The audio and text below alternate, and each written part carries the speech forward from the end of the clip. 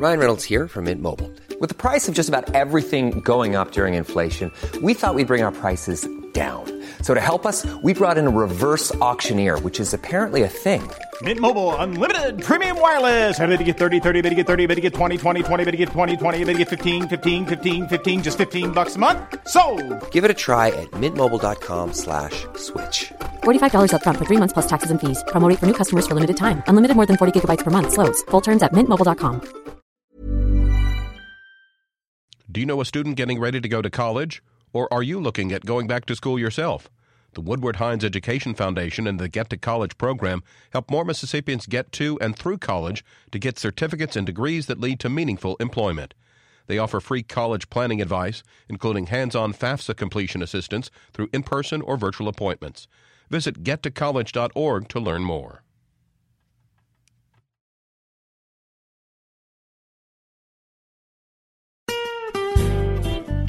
Hi, this is Karen Brown. Thanks for checking out the Mississippi Edition podcast. If you like what you hear, click subscribe, hit like, or leave us a comment if your app has that feature. Then find other MPB podcasts by searching MPB Think Radio on your favorite podcasting platform. Thanks.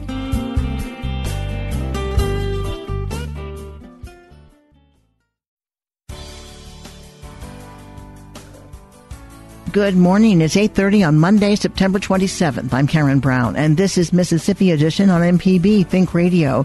On today's show, Mississippi legislators have reached an agreement on medical marijuana. So what's the plan? Then Lil Nas X's new album highlights the work of a Mississippi nonprofit. And the state remembers the Clinton Massacre of 1875. This is Mississippi Edition on MPB Think Radio.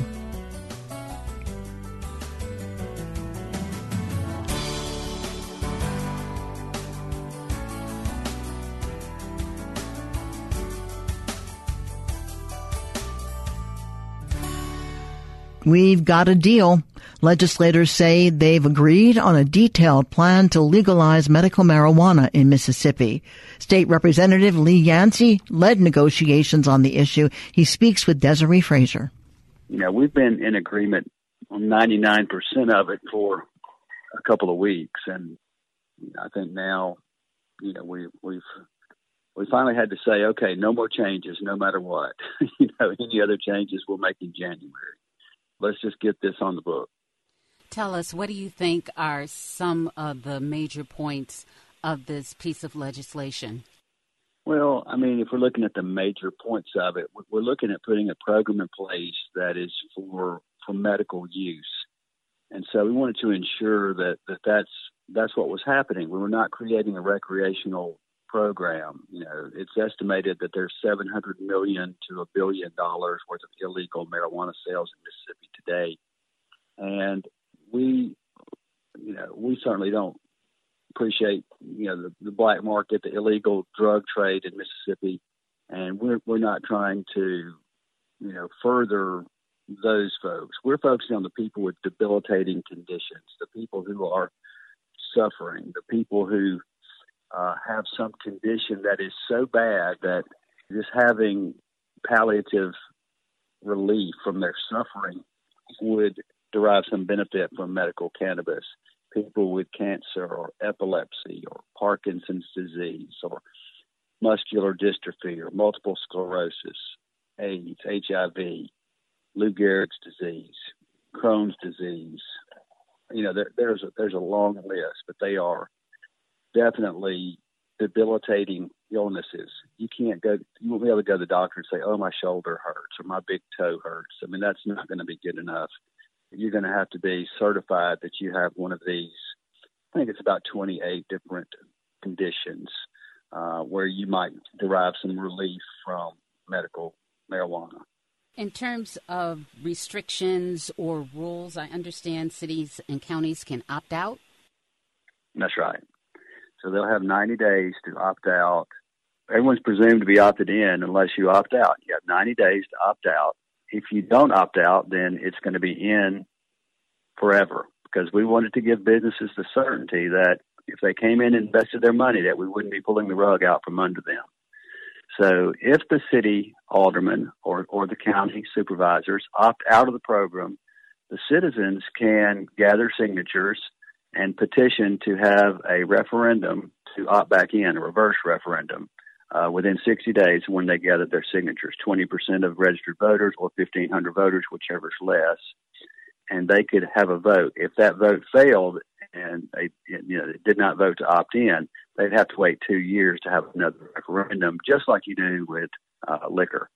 So you're giving everybody a chance to opt out, also providing provision for the citizens to basically override their aldermen or their supervisors if they so choose. And we believe in home rule. We believe that each community, the better government is closer to the people. And so we wanted to give them the opportunity to opt in or opt out. And smoking of cannabis is allowed? Yes, we allowed smoking, and this is why. There are people with certain conditions that need immediate relief. If you were to use cannabis in the form of a gummy or a chocolate or a pill, it might take 45 minutes to an hour for that to be ingested into your system and for the relief to reach the patient. If you inhale it, it happens almost immediately. And someone who's having a seizure doesn't need to wait 45 minutes to get relief. Someone who's in serious pain doesn't need to wait 45 minutes to an hour to get relief. And so we wanted to provide an option for people to get immediate relief if that's what they needed. I didn't want my bias against recreational smoking to influence medical use, because to me it's not apples and apples. It's not fair to look at a comparison that way. We wanted to be able to let people have that immediate relief. We'll return to our conversation with Representative Lee Yancey on tomorrow's show. There's much more to discuss in terms of how this program will work and what rollout will look like. Lieutenant Governor Delbert Hosemann and House Speaker Philip Gunn told reporters Friday the new marijuana deal makes all the more urgent the need for a legislative special session in the state. Both men have already called on Governor Reeves to convene lawmakers to address Mississippi's struggles with COVID-19. Reeves has yet to respond to this latest request. After the break, Cedric Sturdivant has dedicated years to fighting HIV stigma in the Mississippi Delta. He just got a shout-out from Lil Nas X. This is Mississippi Edition on MPB Think Radio. This podcast is a local production of Mississippi Public Broadcasting and depends on the support of listeners like you. If you can, please donate today at mpbonline.org. And thanks. This is Mississippi Edition on MPB Think Radio. I'm Karen Brown. Lil Nas X is a black gay singer and rapper who's made his sexuality a key part of his music. You may know him from his breakout song, Old Town Road, or his highly controversial and hugely catchy hit, Call Me By Your Name. Nas's debut album, Montero, dropped earlier this month. Each track of the record is dedicated to a different nonprofit that serves black LGBTQ or otherwise marginalized people. One of those organizations, C.H. Peer, is based right here in Mississippi. Cedric Sturdivant founded C.H. Peer and currently serves as its executive director. Our mission is actually to promote equality and wellness and social justice through prevention, intervention, education, and research. And when we say health, we're looking at all health issues, not just HIV and AIDS, but all health issues that's a big issue in the minority community. And we're located in the Mississippi Delta, so we definitely want to tackle all those issues here in the Mississippi Delta. Of course. And I do want to focus on HIV/AIDS because in Mississippi in particular, African-American men are most vulnerable to HIV by a wide margin. Why do you think that is? Is there stigma attached to getting tested?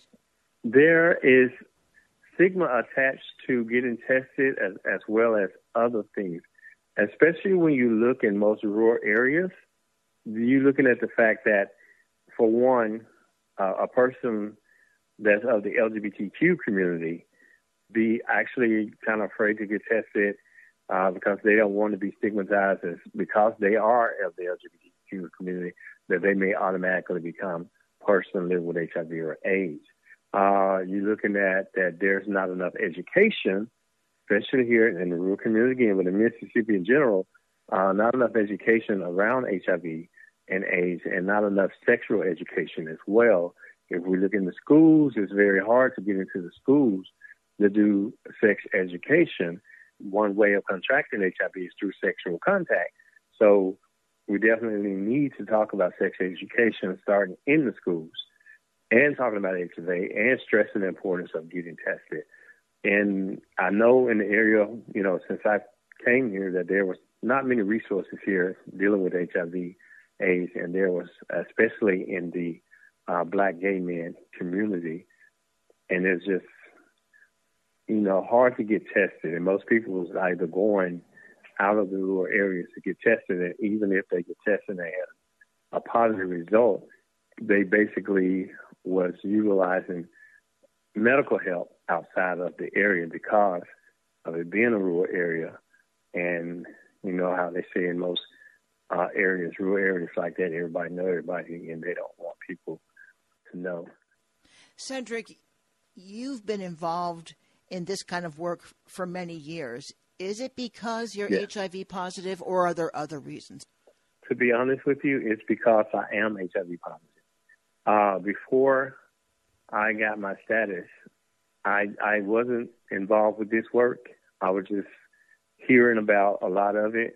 I actually hadn't got tested until I had to go because my partner, and this was in 2005, my partner did a blood drive with his job, and it came up that he was positive, so I had to get tested then. So in 2006, I almost died from complications of AIDS. When God let me live, I started getting well. I started advocating with my clinic that I was going to, and that got me involved into this work because I just didn't want anyone to go through what I went through at that time. You're going to benefit from Lil Nas X, which seems so random, but explain what's going on, what that's all about. It was very exciting when I heard about it, that our organization was going to be a part of this, the group of organizations that's going to benefit from Lil Nas X album or this promotion that he got going on. I credit it to, I guess, of who I am, and not bragging in the sense, but I, as you mentioned earlier, I've been doing this work for a long time. A lot of the funders in the HIV world know the work that I've done, know the work that I was doing in Jackson. They knew how I was able to, in a sense, get especially gay Black men to participate in stuff. I've done videos. I was a part of a documentary called Deep South. So people know the work that I'm doing throughout. And when I made the move from Jackson back to my home area and to start the process of starting my own organization and then to having my own organization and to see that the progress that I made from when I first came, which I wasn't under my organization, but in the process, I guess people believe in me. I have 3 staff members, and neither one of them are a year old in the organization. But the work that they're doing, reaching out to the to guys in the community, and then I have a lady here also reaching out to people living with HIV, and it's just, to me, it's just incredible work. I think that's why we were nominated as one of the organizations. And then the song of Lil Nas X, that's our name is under, I think, which is Dead Right Now. Dead Right Now is the name of the song. And I know there was a lot of backlash for him, with the picture of him being pregnant, but I think people didn't really understand the fact that he did that in producing of this album. He's bringing out, and something that he's really worked on, because I don't know if you heard the album. I hadn't heard the album completely, but there are a few songs on there that I've listened to, and I'm like, okay, this is very relatable to the LGBTQ community, and especially Black gay men. I listened to the song Dead Right Now several times, and I'm like, wow, I could see some of the young men that I've been talking with throughout the years in that song. Is there information about this promotion on your website? Yes, ma'am, it is. And how do people find that? www.chpier.org. Cedric Sturdivant is the founder of CHPIER, which stands for Community Health Prevention, Intervention, Education, and Research. Thank you so much, Cedric. Thank you so much, too. This is Mississippi Edition on MPB Think Radio.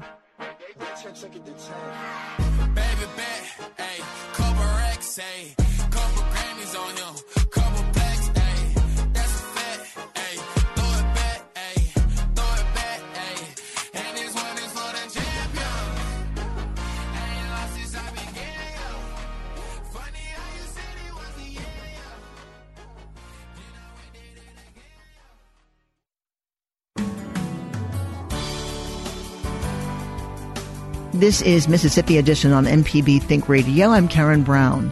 The state erected a Freedom Trail marker last week in acknowledgement of the Clinton Massacre of 1875. Leslie Burrell McLemore is a civil rights activist and political scientist. He recounts for us the circumstances of the massacre, in which dozens of black Mississippians were killed at the hands of white rioters. On September the 4th, according to the history books and the historians, the first day was the political rally, the barbecue that was held by the Republicans. And the Republicans, of course, in that era were black. The Republican Party was essentially a black party, and the Democratic Party was white. So this was a rally, barbecue, political campaign rally sponsored by the Republican Party, and they invited white Democrats to come, and there was a scheduled debate between a black Republican who was running for the state Senate and a white Democrat.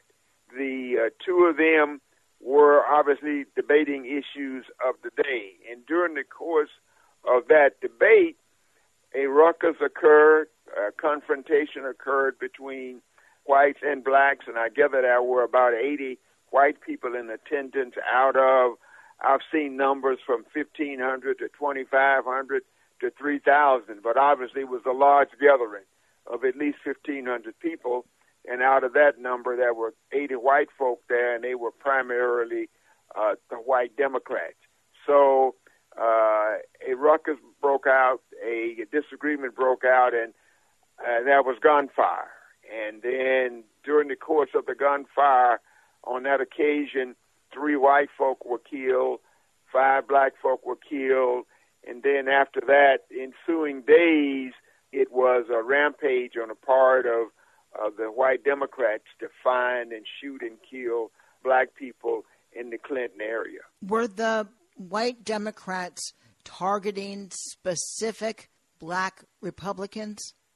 Well, it is my understanding that based on what I've read is that they actually compiled a list of people that they wanted to kill. So clearly there was some targeting.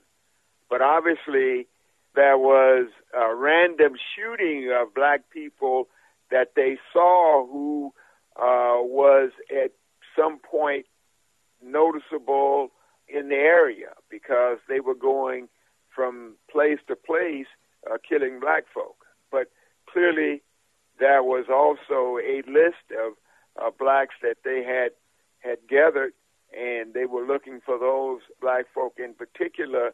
But in general, there was just a massacre and a killing of black people. Dragging the men out of their homes to shoot them? Yes, shooting men, women, and children.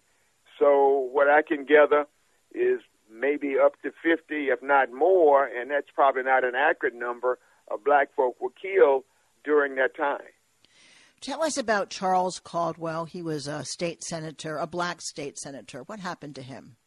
Charles Caldwell was a leader, obviously, in the black community, a state senator who was very outspoken. and was an entrepreneur as well as a state senator, was well respected in the black community, and he was killed because of his activity. He was killed because he was outspoken. He was killed because he was a target, and he was a leader, and he was assassinated because of his role in the community. At the time, President Grant issued a policy on non-intervention in race matters in southern states, which allowed this to go on because there was not going to be any interference from the federal government. How long did this killing spree go on? And after they were done, was there just continued tension? It is indicated that Reconstruction ended actually in 1877. But for all practical purposes, 1875, with the incident, the Clinton Massacre and other activities occurring across Mississippi and the South, it really ended Reconstruction.